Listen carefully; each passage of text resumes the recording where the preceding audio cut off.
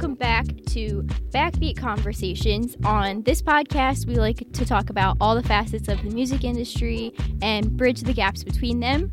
So I'm Julianne Francis, and I'm here with my co-host, Elena Henry. Hi, guys. And this week, our guest is the York Volume signed artist, the Hawkshaws. Hello. Hi. So, can you each give the listeners a brief introduction of yourself? And because you appear this way on my screen, I'm going to start with Alex. Okay. Hi, my name is Alex. I play bass for the Hawkshaws. All right, then we'll go to Gabe. My name's Gabe. I play the drums and do backing vocals. And now we're going to go to Mike. Hey, I'm Michael. I play guitar in the Hawkshaws. And now Brian. Hey, I'm Brian. I sing lead vocals, and I play rhythm guitar, and I play keys in the Hawkshaws. So can you guys tell us how the Hawkshaws got started and where that name came from? Okay. The Hawkshaws got started, so it's a long story, but we'll condense it for the sake of media. So we've been playing together, not as the Hawkshaws, but as a band for about 10 years now. We started in high school about all our sophomore and Michael's junior year, because Michael's a year ahead of the rest of us. And basically, Gabe wanted to start a band.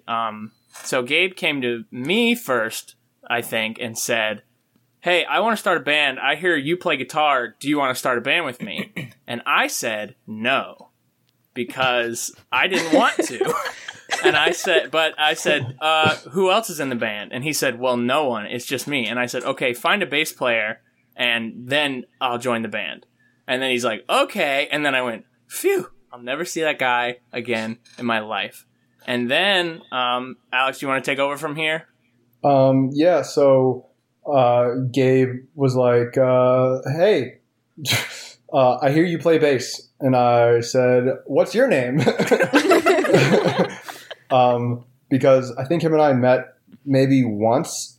And in passing, and he introduced himself to me twice. But it turns out once was his older brother, and I thought they were the same person at first because, before high school, I had 30 faces in my brain. That was it. And so you see someone in passing, they say, hey. You see them a week later, they kind of look the same, and they're like, hey, same disposition. So he's like, you want to play bass in my band? I got this guy, Brian Loy, in my band. And that's the reason I joined, was because I've known Brian since 5th grade. We used to sing songs on the bus together when we were bored. Yeah, you know those kids on your school bus that were singing songs and you're like, God, I wish these kids were not on my bus? Me and Alex were those kids. Yeah. Oh, God. Technically, Go ahead, Gabe. Brian wasn't even in the band. I just told Alex, hey, he's in the band. Yeah, I was about to say, Gabe pulled a straight up hustle. Yeah. Gabe straight up hustled Alex. He's like, Mom says I can go to the movies if you say it's okay.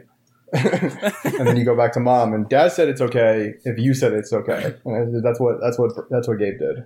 Yeah. So Gabe got Alex, and then subsequently he came back to me and he said, "Hey, Alex is playing bass," and I was like, "Okay, I know Alex. I'll play guitar." So we started as the three of us just jamming in Gabe's basement, and then I'll skip. Long story short, so we wanted a singer. We didn't know who to sing. We learned about Mike from a mutual friend. And Mike was going to come audition to be our singer. And then Mike came, and he was really good at guitar, but he wasn't that good at singing. So we're like, hey, Mike, do you just want to be our guitar player? And Mike was like, oh, thank God. It's pretty accurate, yeah. And Mike and I knew each other from tech club at school for building the sets for drama production. And Mike did all the lights and sound as well. So we knew each other vaguely through there. Yeah, so that's how the band got started. We had a couple other singers through high school and early college, but I would say it was 2016 when we changed the name to the Hawkshaws, and it officially just became the four of us. We weren't looking for anyone else to be in the band with us anymore, really. We had two singers, and then I started singing because Alex and Michael saw me sing at an open mic and came up to me and were like, what the fuck? We're looking for a singer, and you can sing, and you're the singer now. And I was like, okay. Yeah.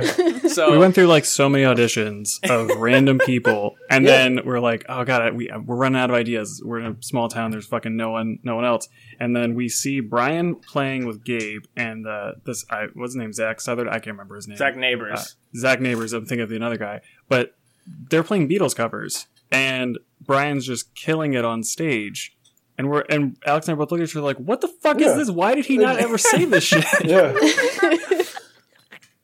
It's like when your parents eat out every night and then they cook one time and it's delicious and you're like, why are we not doing this?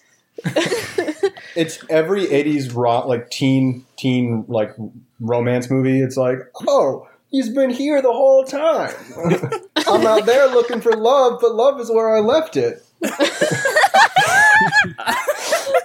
And it's a 6'2", at the time 230-pound Brian Loy. Thank you. So, Brian. So fast forward to 2016, our name was Stone Age Rhapsody for like the longest time, and then we were like, this is a stupid name. It doesn't mean anything. Let's be a name that we actually come up with together that means something. So we decided we wanted to be a the band. Yeah. Like, we're like, I don't know what the name should be, but it should probably be the something, like the Eagles or the 1975. Like, it should be a the. So we went through a couple options, and Alex found this, like, I don't even know how. Alex, you want to tell it? I don't know how you found it. Okay. So there's a play called Ticket of Leave Man. I've never seen the play. I just read a synopsis of it, and basically there's this guy. He's a detective. And his last name is Hawkshaw, and it's his job to get to the bottom of some simple but playworthy mystery. And but the reason I found that was I was looking for synonyms essentially online for things that I thought gelled with us as a band. So I was looking up for synonyms for detective because we like to get to the bottom of things in our songs. And so one of the synonyms came up as Hawkshaw, and so I went down that rabbit hole, and I was like, oh, we should be the Hawkshaws. And we all said, well, that's better than any of our ideas. Yeah, that's Let's way go better with than that one. That's way better than what we were thinking. It's way better than Stone Age Rhapsody or the Nads. It was also pretty much unanimous too. Like, I think it was phased because we hadn't seen each other because we were all like in different colleges at the time. And I remember like, I think I was the last person they brought it to. They're like, I got a band name. I'm like, good. What? It could be anything is better than what we have. And they're like the Hawkshots, and it was like, yep, that's exactly it. Like there was no question. Yeah. And all the band names we went through in high school and through like early college always was met with like contention, and that was the one that just like immediately stuck. We were actually in Wolf. We were in Wolf Hall, sitting in the lobby, the four of us, when we decided. I remember. Yeah. So yeah, sorry that was long-winded, but that's the story. That was pretty great, though. Yes, that was very entertaining. Yeah. Because I wanted to know, because when they said the Hawkshaws were coming in, I was like, what? The what? Yeah, no, Like, it's okay. it- That's the usual reaction. Yeah, sometimes we spell our own name wrong on our merch. Oh, God. So, I know Brian works in music management, but the other three of you chose not to make music your full-time job. Was it just not what you wanted to do, or was there a specific reason? Anybody could take that question. Well, I have a lot of anxiety, so even now, like when we play, I still get really anxious. So I can't do that full time. That's fair. I've always liked computers, so I originally, like in high school, I wanted to go to school for film, and then I realized I'm a really bad filmmaker. Like I love all the technology around it, but I don't think I'm that good of a filmmaker. And I'm the least talented musician in our band, so that was never a thought. I at no point was like, I should go to school for music. No. Like when we started the band 10 years ago, someone was like, oh, you're going to go to school for music? No, definitely not. So computers just worked better. Like I've been writing code since I was 11, so that just seemed to be the right direction for me to go. For me, I didn't understand a lot of how college worked. I thought you could only really go to college for like a class you took in high school. So it was like, oh, you can major in like 10 things, music, math, chemistry, physics, biology, English. I was like, I think that's it. I think there's 10 degrees. And so I thought if I majored in music, it would be music performance. I didn't know if there were other options. And so I didn't really feel like kind of exploring more into it. And also my parents did a great job of kind of using reverse psychology on me. They were like, oh, after high school, if you want to take a couple years off, just focus on the band, hold off on college for a little bit and like live at home and just save money. You can do that. And I was like, no, I got to get out on my own. I got to get a real degree. And they're like, okay. And, good luck.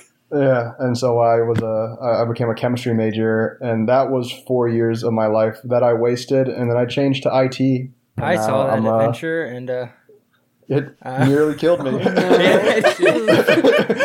Oh man. Yeah. So what's it like to have a day job, but like still be in the band? Because obviously, like being in a band also takes a lot of work. I think it happened in like. For me, it was like I was the first one to like graduate college, so we all got to. It was interesting seeing everyone go through the phases of like, why is Michael always busy? Yeah. And then so the next person getting a job, going, oh, now I get it, okay, and then proceeding with that. But the thing is, like, it definitely has changed over probably the last 4 or so years. When we decided to become like the Hawkshaws, that's I think right when I was graduating college. So it was funny. I was working a job where it was very difficult because I lived like 50 miles from where I worked, and that sucked. And then I moved farther away from everybody to be closer to that job. And now I work remote. I mean, now everybody basically works remote, but I was working remote before all this shit happened. And it's made it a bit easier to do that. But also, because we're so distributed, it led me to investing more into equipment at home, just to make sure that like if we do recording, which we've done from time to time, we can still do that without having to be in like the same room, because we all live pretty far from each other at this point. Yeah, I think having like, I don't know, it's obviously everyone's at different points in their lives with priorities. Like Michael said, like once Michael got a job and we're like, Michael's always busy. And then we started getting jobs and we're like, oh, now we're always busy. Oh no, this is life. Oh God, is this forever? It's like that moment. But yeah, I think it's important that we've all recognized that for each other.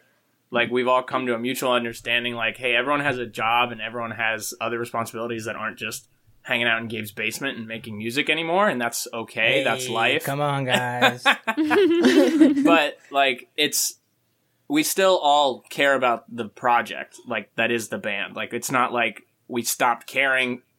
We did other things because we stopped caring. We just had other things to do, but we never stopped caring as a band. Yeah. So it's hard, but it's definitely, in some ways, it's more rewarding when we do get to do stuff now. Like, it's not like, there was a point where we would practice like almost every weekend, like in college, and it just became really frustrating because everyone was driving places and there was a lot of pressure to like get something done in that practice because we weren't going to see each other for another week, or we weren't going to, we had a show the next weekend and we weren't going to practice before that show. So it was really important that we practice right now, and it got, stressful. But now I think we're a lot more understanding of each other and respectful of each other's time. So it's really like, there's obviously pressure to do stuff, but it's like a positive pressure. Like we are all really excited to get whatever we're doing that day done. And we're just excited to see each other also. Like, right. I think in anything you're doing, especially a band, sometimes it can feel like a chore. And I'm sure it definitely has for all 4 of us, probably at different points for each person. But it's really great that just now we have our lives and we still have the band, and the band still means a lot to us. And it's something, for me at least, it almost means even more because it's my outlet outside of my job. Like I have something else. And I think everyone should have that when you have a day job because it gets a lot. Yeah, you should definitely have a hobby for sure. I don't think I'd be playing music if I wasn't in this band. Realistically, I would have given up guitar when I was 15 and just been like, nah, I'm bored. But we got you. We got you. Trapped. And Leo Fender thanks you for your contribution. I agree with Brian. It's nice that the way we've set things up, the band is always at least since we kind of come to the arrangement we have now, the band is always the vessel to like release any creative energy or tension you have, built up from your day job. When the band is your day job, how do you relax? It's kind of it's hard, especially when your best friends are your coworkers in that sense. Also, all of us having regular jobs, it's added this kind of level of professionalism and time management to when we do get together. We're much more productive. It used to take us, an hour and a half to get started at practice because we just wanted to talk. We just wanted to, mess around and catch up. But we've gotten better at kind of functioning as like a project group as opposed to, 4 people who met, essentially became a band before they knew each other and then got to know each other while in the band. It's a nice level to our relationship. Mm-hmm. So, I just want to know why so many of you have cats, and I also want to know their names. Well, I didn't put this ever, so I wrote my bio first, and then everyone wrote theirs, and everyone was much better than mine. But we all actually have cats. I have a cat. I have one cat. His name is Benny, like the Elton John song "Benny and the Jets." So that's Yes. mine. Alex, your turn. So I do everything first. I was the first one to start drinking. I was the first one to start doing drugs, and I was the first one. And I was the first one to have cats. So You take responsibility for that. Yeah, all 3 of those things I take responsibility for everybody. And the you can cut that out if you want. I don't want to. Okay. So my cat, I have 3 cats. Their names are Pepper, Rosemary, and Toblerone. All pets under my roof have to be named after food. That's like a rule. It's just my rule. I don't like animals with people names, and I don't like people with animal names. And so we call them Peppy, Rosie, and Toby. Gabe, you're up. Oh, well, my cat is actually my girlfriend's cat that we took from her parents' house. She grew up with her. Her name is Corky. She's very needy. She needs to have her litter box cleaned, or she will meow at me until I clean it, or she'll just decide to pee right next to it, right next to there on it. the floor. That's Yeah. terrible. And she only eats specific types of food. It has to be shredded. It can't be the pate or whatever it's called. Yeah, Gabe's cat is the bougie cat. Yeah, she's really bougie. The rest of our cats came from the street. Yeah, except she got brain damage when she was like a kitten or just like a little baby, and so she can't meow properly. She just screeches into the air. It's so funny. Yeah, but it's so cute, and she just loves being She's so picked up. cute. So she's awesome. And the most recent cat owner, Michael. Yeah, so I have a bonded pair. They are sisters. They're Siamese mixes. Their full names are Morticia Adams and Lily Munster. We call them Tish and Lily. Nice. Lily is a standard-looking Siamese. Tish is they're both tortoiseshell. They're very pretty cats. They are extremely vocal. They love to just scream at me, as Siamese do. It's to the point where when I'm on video calls, I'll actually have to mute my mic and just be like, hold on a second, I gotta go make my cat go away for a second. But they're extremely affectionate, and they're very cute, and they're very long. They're very weird looking cats, but they're very cute. I have so many pictures. I can send you that, and you can put it in the clip if you want. So Please, yes. sweet. I just love to hear about people's pets. That's one of my favorite things. So, as Julianne said in our intro, on this podcast, we like to point out how all the different parts of the industry connect. So I have a question for Brian. So Yes. what does being a music manager entail? What do I'll you take this do? one. Brian thinks being a music manager means essentially being like the fifth member of a band. You know, like the guy in the Mighty Mighty Boss Tones who just dances on stage, like, Yeah. but he's also managing on the side. So it's your job to kind of be a part of the experience so that you yourself can better market the band. How was that, Brian? That was pretty good. There we go. That was pretty good. I mean, for my job specifically, music manager is kind of a very loose title to describe what I do. With my company, we specialize in now digital content because of the state of the world, but we specialize in theme park and cruise ship and other sorts of live entertainment. So I've done everything from arranging shows, casting, writing shows, doing tracks for shows, being in shows, tracking shows, like instruments I play. So I think you guys have said it on this podcast before. You just wear a lot of hats. I do basically anything I'm asked to do unless it's literally out of my physical capabilities. But I mean, lately with everything going on, I've been doing a lot of video and audio editing just to produce content for our company. We just did a huge, 25 person collaboration on an Elton John song, and I edited all the audio for that, which was fun. That was like 100 tracks of audio, so that was cool. But yeah, so it means doing a lot of what's needed in the moment. That's a good description. So how important do you think communication is in your job? Oh, extremely. I mean, especially now, we're basically just always communicating because content has to be put out in such a steady manner, and we have so many deadlines now for our content just because that's our main focus now, because we're not putting on live concerts, we're not setting up shows at theme parks. We're just putting out content for people with our performers, collaborating with people we've worked with, people we haven't. So we're constantly communicating. I know a lot of companies, us included, use a platform called Slack. I know Alex, Gabe, and Michael use it as well in their jobs. You just have specified channels for each project, who's in the project. But it's really important to just be able to communicate quickly and efficiently. So to answer your question, short form, it's extremely important. Yeah, quick and efficient communication, I think, is important in every field, but especially in music and arts. Absolutely. Yeah. Because you can get lost in, all the little details of it. Oh, yeah.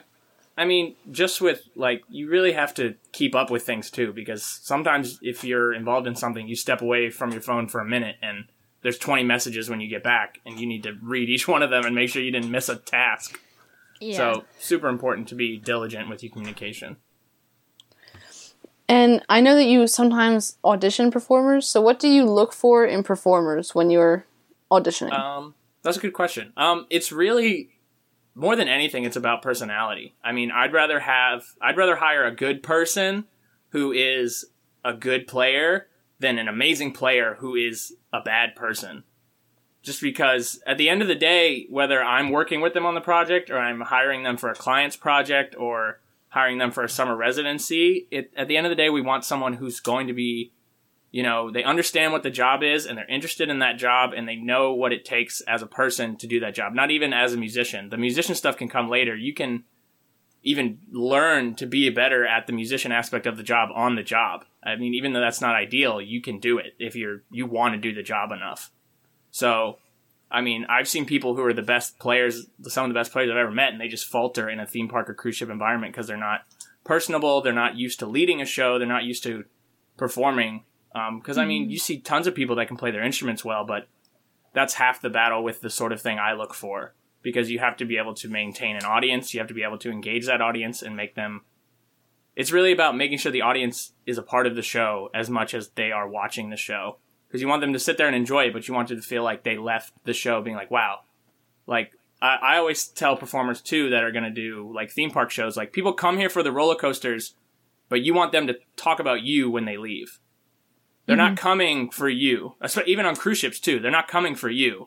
They're coming for this vacation or this roller coaster or this funnel cake, this corn dog, whatever. Most people, when they go to a park, they don't even expect to see a show unless they're regulars.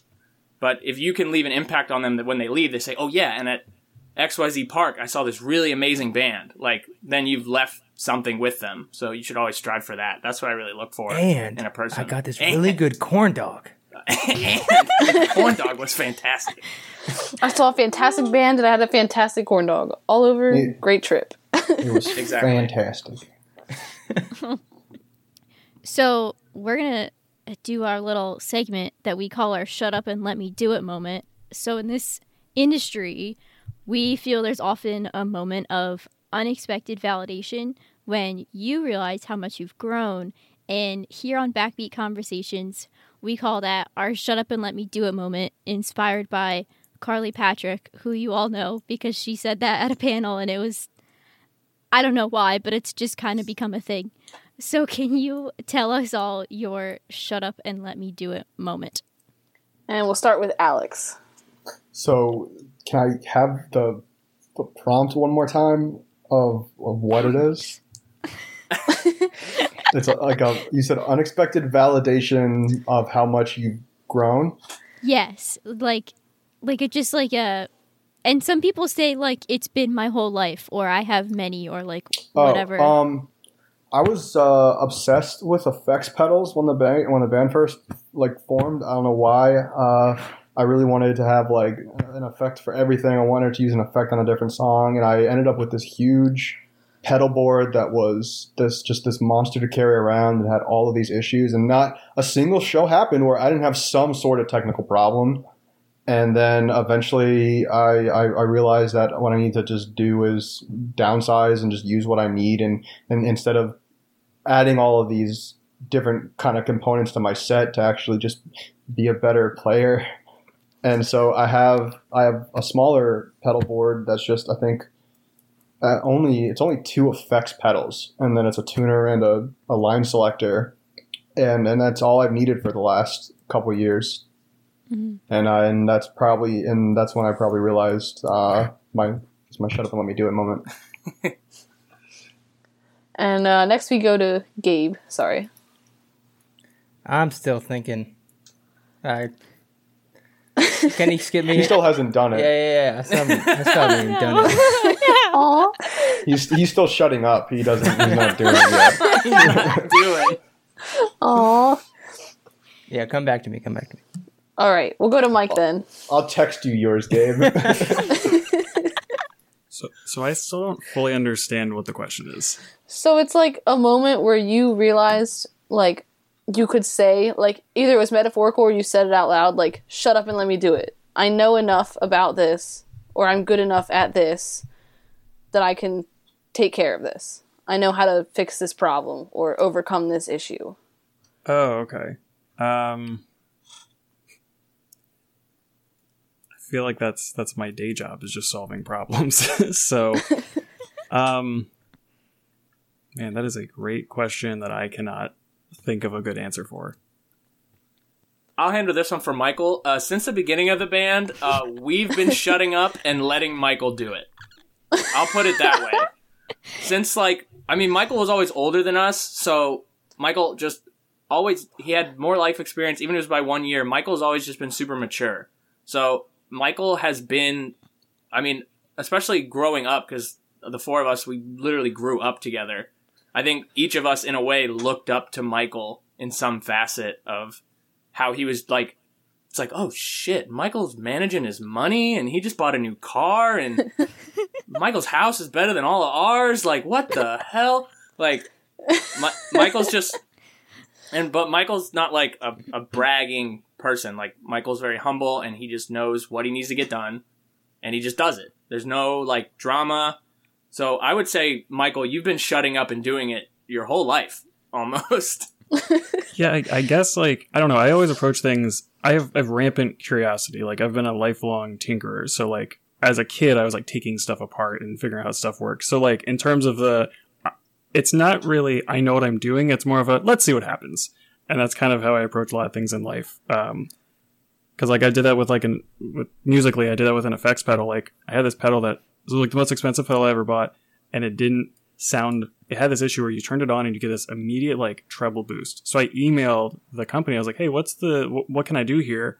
And they're like, just do this one thing. And I spent the next like few months just trying to figure out how to do it. and I like drilled holes into the pedal itself, wired up all sorts of different things, tried, and eventually was like, yeah, this pedal sounds great.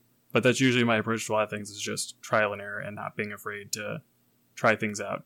Then the flip side of that also leads to like, I have a wood shop in my basement, and my table saw I actually made myself, which anyone who's like a good, safe woodworker would say, why in God's name would you do that? That's super unsafe. And you have to have a healthy sense of fear with a power tool, and that's how I have not lost many digits. So, oh my God, at a photo shoot in Brian's dad's basement, he drilled through his finger. And then he came back to the photo shoot after he came back to the photo shoot after the hospital. Oh God. He's our little trooper. Yeah, I'm missing part of a fingernail. That's the only damage. No. So, Wow. Yeah. Gabe, do you have yours, or do you want me to go? I can go. I mean, I guess mine would be kind of like the album art or like the single art. We had a lot of trouble figuring out like designs for singles and whatnot in the past, so I kind of just took it upon myself to learn photo editing and being able to like manipulate photos and things like that. So with the single art, I kind of just learned the ropes of like Adobe and other photo editing softwares and just send it to the guys like, hey, is this good? And they're like, that looks stupid. And I'm like, okay, I won't do that again. How about this one? Is this one okay? Oh, we are honest with each other. Yeah. Yeah. So hey, Alex, I think this is horseshit. It's not going on the website. Yeah, and so it was kind of, I mean, it was really easy at the time when Alex and I lived together, because I would just go into the living room and be like, hey, Alex, is this good? And he would be like, no, change this and change that. And so he would kind of proofread it for me, and then was like, okay, now you can send it. I slept in the living room, by the way. Yeah. So I would say not like he had a bed, but he just chose to slept in the living room. Alex's bed was in the living room. Yeah, we were in a really tiny apartment. It was fun though. It was fun. So Brian, do you have one? Yeah. I guess mine for the band was when we wrote the first single we released from this upcoming EP, About You. We were like literally in my mom's garage. Like this wasn't in like high school either. We were like all college graduates, but we were still practicing it wherever we could. So we were in my mom's garage, and Alex had written the opening synth progression. Alex had written that, and I think Michael or I came up with the chords, and Alex had the lyrics. So I started putting the lyrics to melody, and we were like chugging along on this song, and we're like, oh, this is a really good song. Like, oh, we like this song a lot. And we got through the first chorus, and then we're like, okay, what should happen now? And I had this moment, I was like, I know what should happen now. And I wrote this synth line, and everyone was like, that's what should happen now. Yeah. And it was like, it was just like this perfect moment of all of us, like everyone being like, what should happen? And I knew exactly in my head what should happen in the song. Yeah. So that was like my big, like, oh my God, maybe I can write songs. Cause when we write songs, it's really collaborative. Like, Michael will present some lyrics, or Alex will present some lyrics, or I'll have a riff, or Michael will have a riff. And it used to be like someone would come to practice with a whole completed song, and we would just learn that person's song. Yeah. But with especially everything on this upcoming EP, it's a true collaboration between all of us. And that moment writing that first song was like, oh God, fuck, this is good. Like, oh God, this is a good song. So that was like a real good moment of validation for me as like the front man, as like a member of the band, being like, wow, like we really just did this shit together. Yeah, in the past, I would say we had a period where someone would write a majority of the song, and it kind of was like no one really expressed their opinion if they liked it or they disliked it. And then eventually got to the point where any member of the band would be like, I hate that song. I've always hated that song. I don't like it. And so and it's like, why are we playing it? Yeah. So then, since then, I think it was even since the name change, we were like, okay, we're going to be completely honest. If we don't like something, we will say it. Like, we're comfortable with each other to say like, that's stupid. Yeah. So yeah, those are our moments. Those are the Hawkshaw shut up and let me do it moments. So, science wants to know, what is your guys' favorite food? And we're going to start with Alex again. I keep putting Alex on the spot. He has to answer all the questions okay. first. No, it's okay. So I got really sick my sophomore year of high school. I got really sick. I missed 2 weeks of school, and the issue that happened, essentially, I couldn't eat solid food. So I lost about 25 pounds in 10 days. And he looked fantastic. Yeah, actually, it was 14 days. It was over 2 weeks, but I lost 25 pounds, and I couldn't eat solid food. And after I got out of the hospital, my parents said, you can have whatever you want. And I was like, whatever I want? They're like, yeah. I mean, keep it, like, you can't have, like, caviar. We can't afford it. But, like, what do you want to eat? And I was like, well, I've always wanted to order a pizza, and then I've always wanted to order Chinese food, and then put the General Tso's chicken on the pizza and eat General Tso's pizza. So my favorite food is General Tso's pizza, but I will settle for either Chinese takeout or pizza. A pizza of your own invention. A pizza of my own invention. I like my things to be one of a kind. That's definitely a new one, because I've seen like macaroni and cheese pizza, and then there's the argument over pineapple on pizza, but never General Tso's chicken pizza. That's a new one.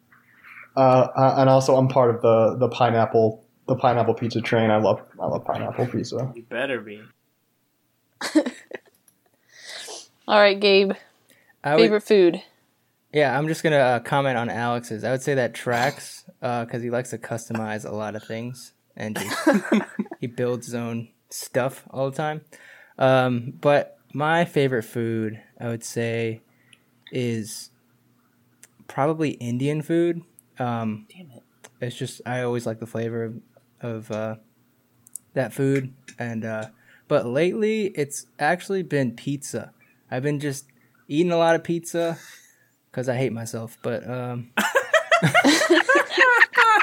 I had to pick a favorite food, it's definitely Indian food. Well, I also like wings. I'll just stick with Indian food. I'll stick with Indian food. Thank you, Gabe. Yeah, thank you. All right, Mike. Favorite food? My go-to would definitely be it would be tacos. Like I'm always down for that. To like in a bad amount. Like I have so many, like, you buy like corn tortillas and you can get like a 10-pack. We just buy like 10 packs of 30 and we go through it all. So it's a little excessive. Jeez, Mike. I mean, you can put a lot in a taco. Huh? Yeah.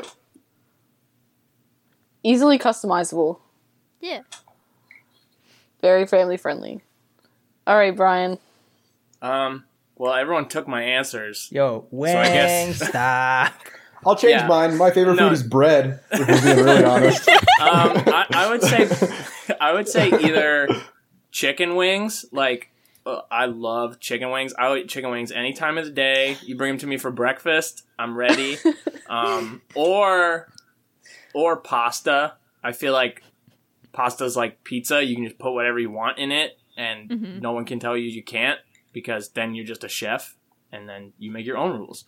But yeah, probably me and Gabe went to, well, Michael went there too, but we all went to the same community college for a few years each. And there is this wing place. It's like a chain, but to us it was everything. It's called Wingstop. And me and Gabe would go there like once a week during community college. Oh man. Such good memories there. I mean, you just hold the wing up to your mouth and inhale and just start coughing because they put sugar on top. It's so good. They put sugar on the wings and on the fries. It's so good. I don't want to talk about it, but let's. when Gabe has a relationship that ends, we would take him to Wingstop. It's true. like seriously. Oh God, get him to Wingstop. Yeah. So yeah. Oh jeez. Oh man, you're bringing back those Wingstop memories, man. Yeah, they're salty in more ways than one. And sweet. And sweet. Oh my God. All right. So what's everybody's life goals? Ooh. And I guess we've been starting with Alex, right? But if Pass. everybody oh God. I know that's a loaded question. You were going from I mean, food that's to why that? we ask it. That kind of reminds me of I hate the question in a job interview, which is where do you see yourself in 5 years? Because Yeah. I've genuinely said in job interviews, working a job I don't hate, and then subsequently did not get that job. But realistically, like, Solid. right, like, why does it matter where I'm going to be in 5 years for like a lot of people, especially like if you're like right out of college? Because you're like, I don't know, figuring Right. shit out and hoping I'm not dead, right? Like, that's weird to be like, I expect to be a middle manager at some rant. No one's thinking Yeah. that. And if you're thinking that, you're a sociopath. So, I'm sorry. My plan is to blow up and then act like, Like, I don't know nobody. That's valid. Yeah, I mean, I guess what the question wasn't 5 years. It was, what are like your goals in life?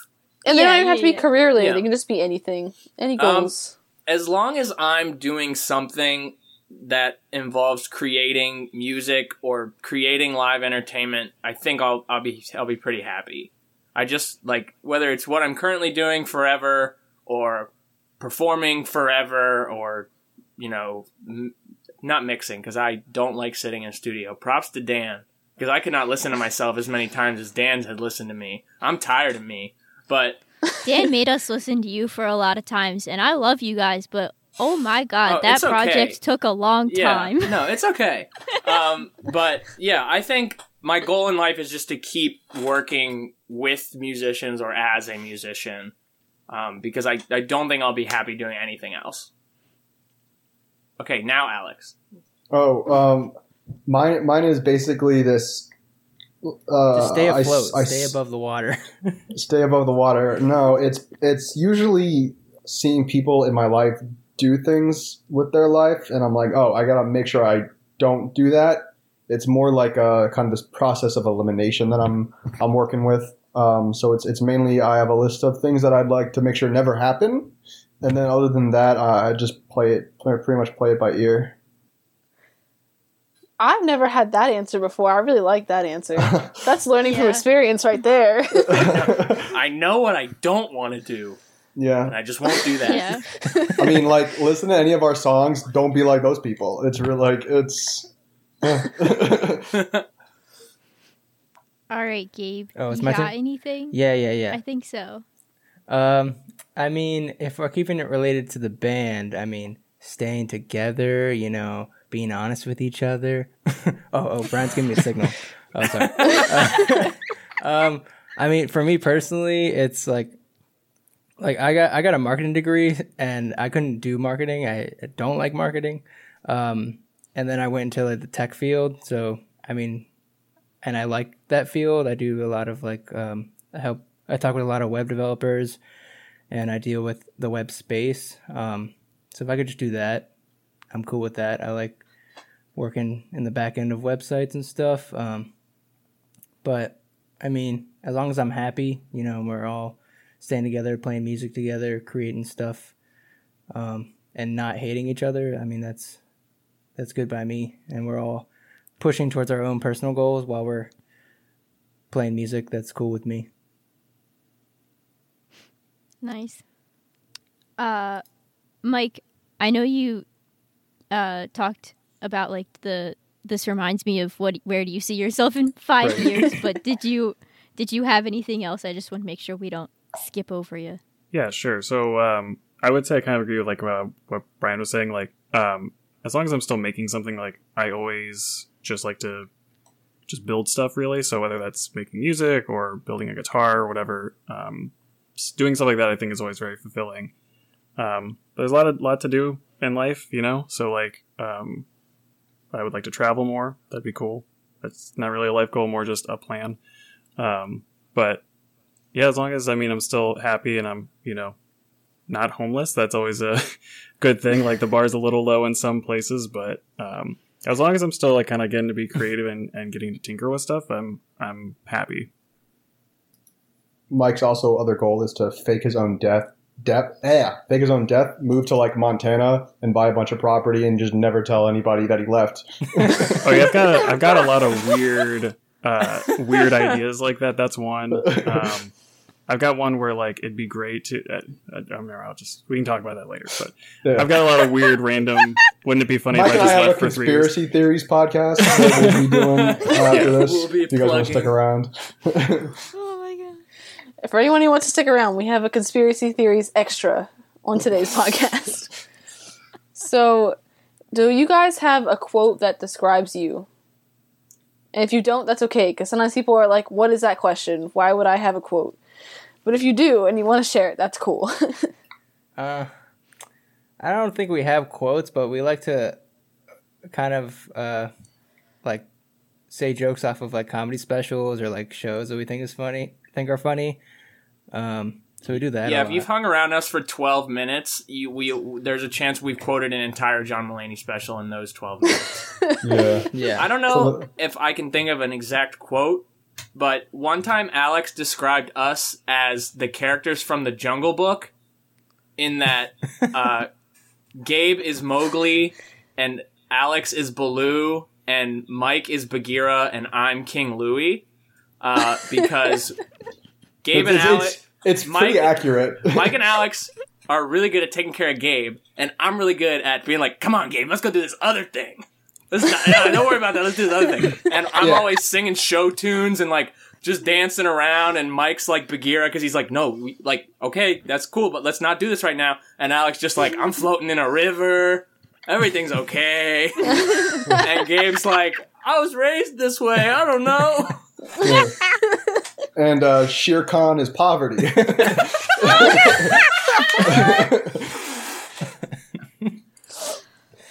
Oh, I love that answer too. I really do.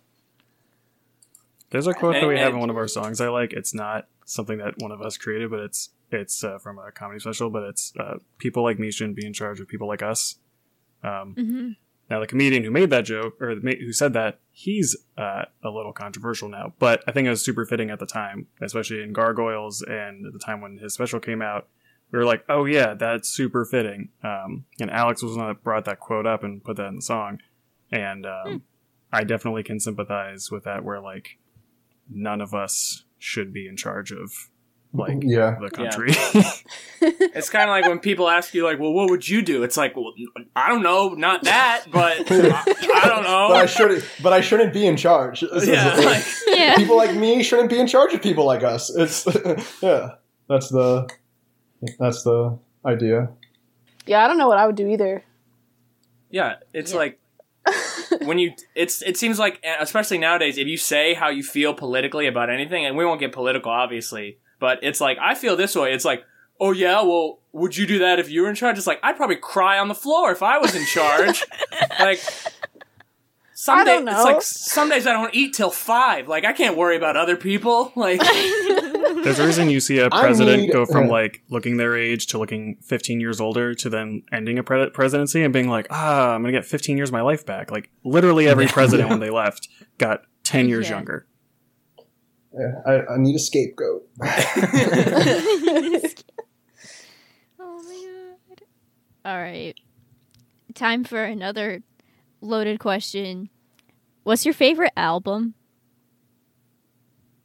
like of all time. Yes.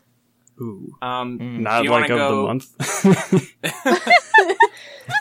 Do we want to keep going in the same order we've been going in? Sure. Yeah. Start with Alex. My favorite album is probably Hot Fuss. It's the Killers' first album. The Killers were the band when I figured out there was good music. It was like, oh, the Killers. Before that, it was just the radio or whatever kind of CDs I could scrounge around my house. So I love the album, and I liked the idea of their sound is only 4 people, but it's such a big sound, and it's not just focused on the instrumentation, and it's not just focused on the lyrics. It's this awesome mix of both that I really gravitated to, and so that's probably my favorite album of all time. I've listened to it just beginning to end, I don't know, over 100 times. Each song is different, but the whole album has a tone to it. It's not just like a great. It was my first experience of like, oh, this isn't just a greatest hits album. This album has a sound, and it's like, oh, and if you listen to the next album, that album has a sound. And I don't really understand that. You know, that was what you were trying to do. I thought it was like, oh, bands just have one sound and they do that every time. But that was the album when I started like looking at, you know, what music is more than just a surface level kind of bunch of noises. I think you're the first person who's given us only one album. Maybe well, the second. You asked for one album. I know, but everybody's like, that's such a loaded question, and they list at least like 12. I have a playlist of songs that just like make me like feel good, and the most of the playlist is, you know, from that album. That entire album is on the list, and then a couple from a bunch of different artists. Mm-hmm. But it was basically me like, okay, so I have Hot Fuss, and that's just what tells me it's my favorite album. Others include Fever You Can't Sweat Out by Panic! At the Disco, Plastic Beach by the Gorillaz, and Remain in Light by the Talking Heads. I love A Fever You Can't Sweat Out. Yeah, it's a close second.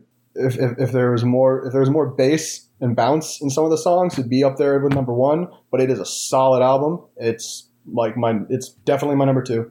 Like, I can put them in order. I live for small Brendan Urie. Like, before he was, like, big. Don't we all? I live for him. I think he's hilarious. Yes. He was just, like, a little, like, he was, like, 17, and then he would just say, like, crazy things. He would Like, just quote Chuck Palahniuk books, and everyone was like, this guy. Yes. And I was like, this guy. But, like, yeah, that album's so good. Talk about albums with a theme. That's like the whole album is one long song essentially. It's pretty good. Yeah. All right, Gabe.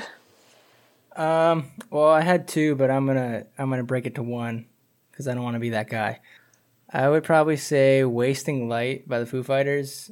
That's a really good album. I remember when I first heard that album, I'm like, oh my god, I'm gonna learn all the drum parts for everything. And Brian and I would play all the Foo Fighters songs. He did. And we did.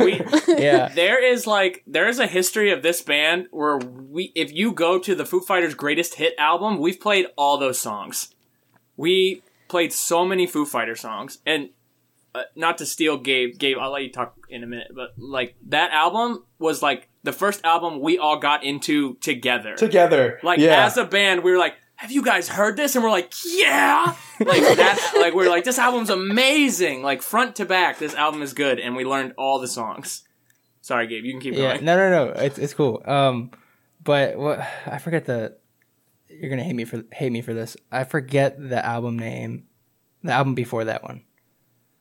Was it Foo Fighters? Echo, Silence, Patience, and Grace? Is it that one? Yeah. Thank that you. was that one. I heard that one and heard that first, and that made Taylor Hawkins my favorite drummer. And then when I heard Wasting Light, I'm like, oh snap, he can really slap. And then, I got into that. And the rest is history. Yep. Yeah, my dad would play the same Foo Fighter song my entire life. The same one song? Just the one song. He would play Learning to Walk Again, whatever that song's called. I think it's called Walk. Yeah. Walk. And he would just play that like at least once a day when I was like, I don't even know how old. And then I was like, please don't play this song ever again. I don't want to hear He's like, this is all music is! Oh my god! Before I had an iPod and had to listen to the radio station would kill songs for me because of how often they played them. They still do that for me. I would work in a restaurant, and I was like, if I hear Castle on a Hill by Ed Sheeran one more time, I'm going to quit this job. For me, growing up on DC 101, it was Savior by Rise Against. I heard that song so many times. You could pick the order of the songs. You're like, okay, they're going to play Savior, and then they're going to play Paralyzed by Finger 11, then it's going to be The Pretender, and then Bleed It Out. That was like that was their set list. I remember when I got into that band, and then I started noticing they never have a guitar solo. And I'm like, you know what? I'm tired of listening to this band. It's a shame because Rise Against has a couple of good songs, but then they got like DC 101 just played them to death. Like they almost did the same thing to Frank Turner, where like he's a good musician, but they just kept playing one of his songs, just a Recovery, just non-stop. I'm like, yeah, okay, he's got a lot of good songs though. You could just not play that one. Yeah, you're gonna play forever. Yeah. It's like Rick Springfield, how he's like, why did Jesse's Girl have to be the song I got famous for? It's the best song ever written, and you know that, Alex. Dude, it's like Spirit in the Sky is like truly like just with the data to back it up, the best one-hit wonder in the history of like modern music. That guy wrote that song in like 15 minutes and then spent a couple days to make it better.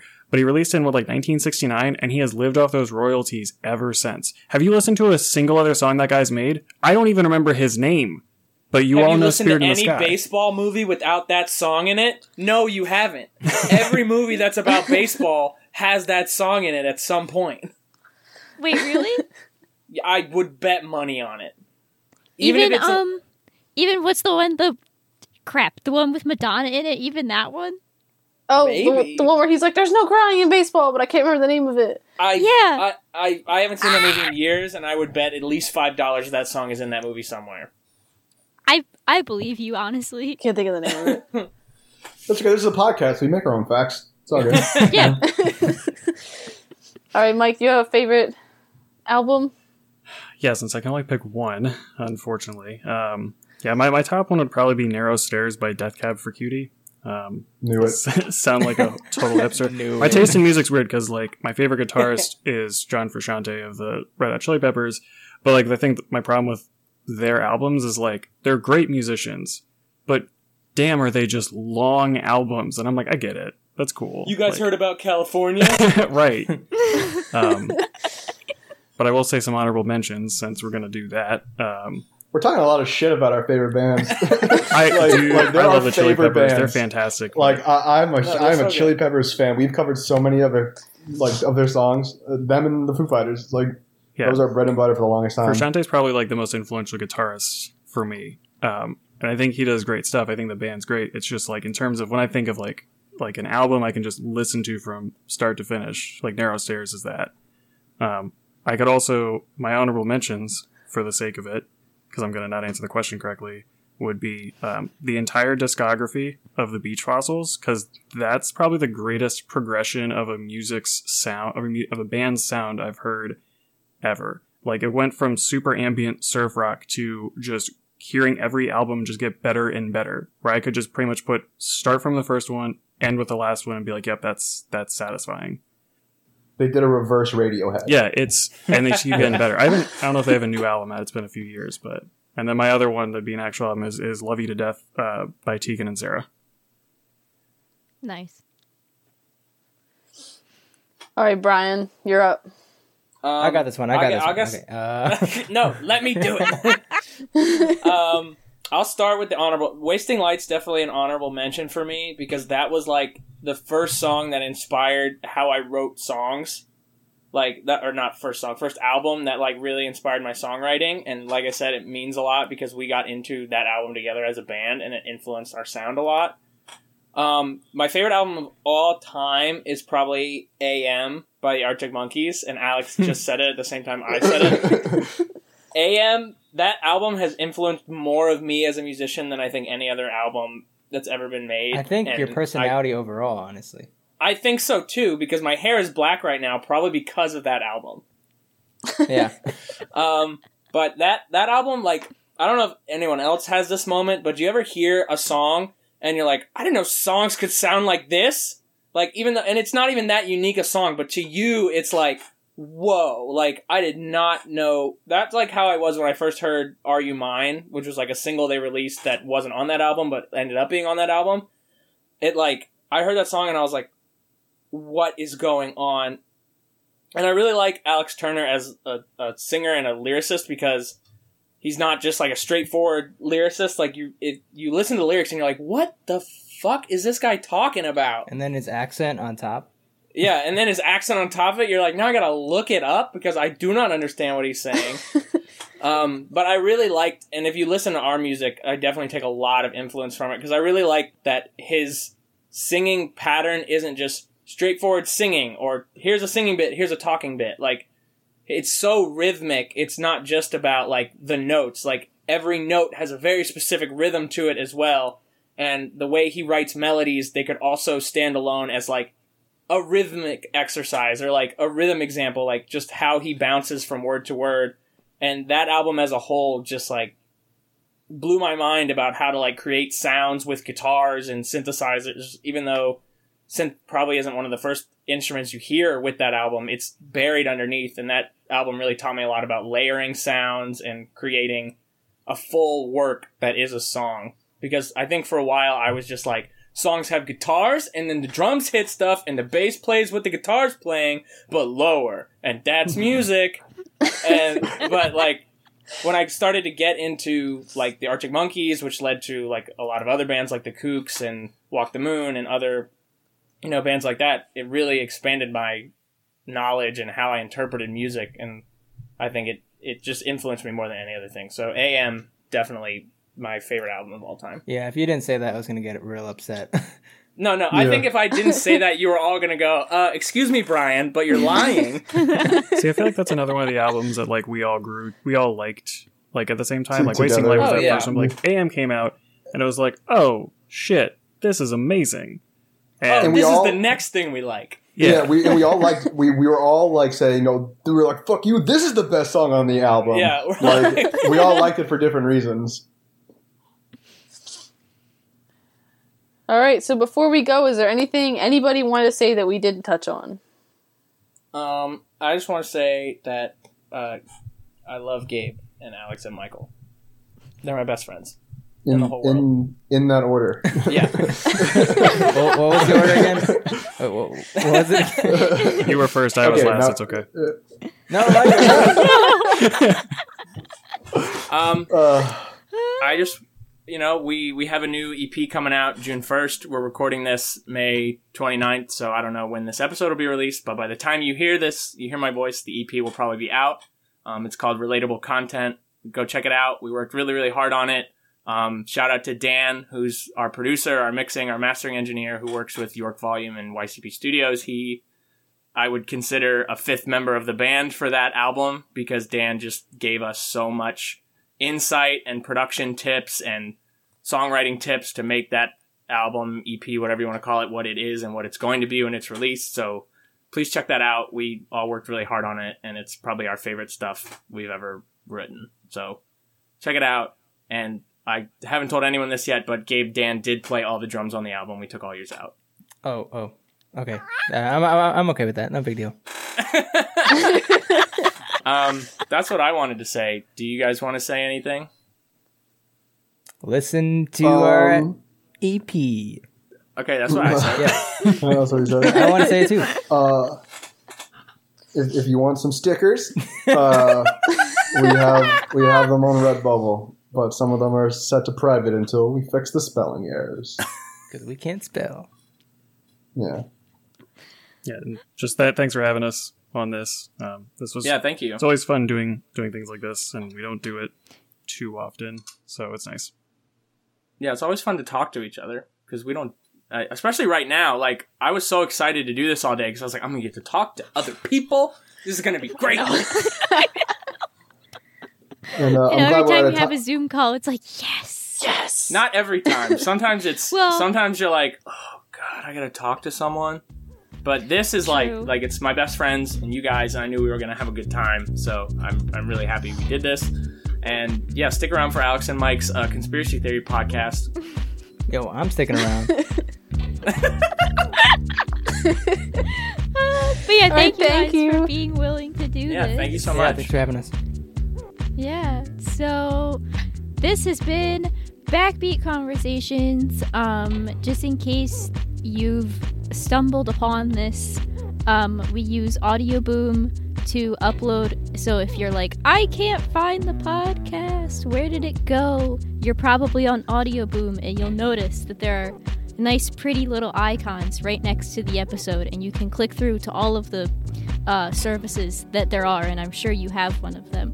We release every Thursday at 10 a.m., And again, this week we had on the Hawkshaws, who are signed to York Volume and have an EP out that I'm requiring you by law to listen to. So, thank you. Thank you.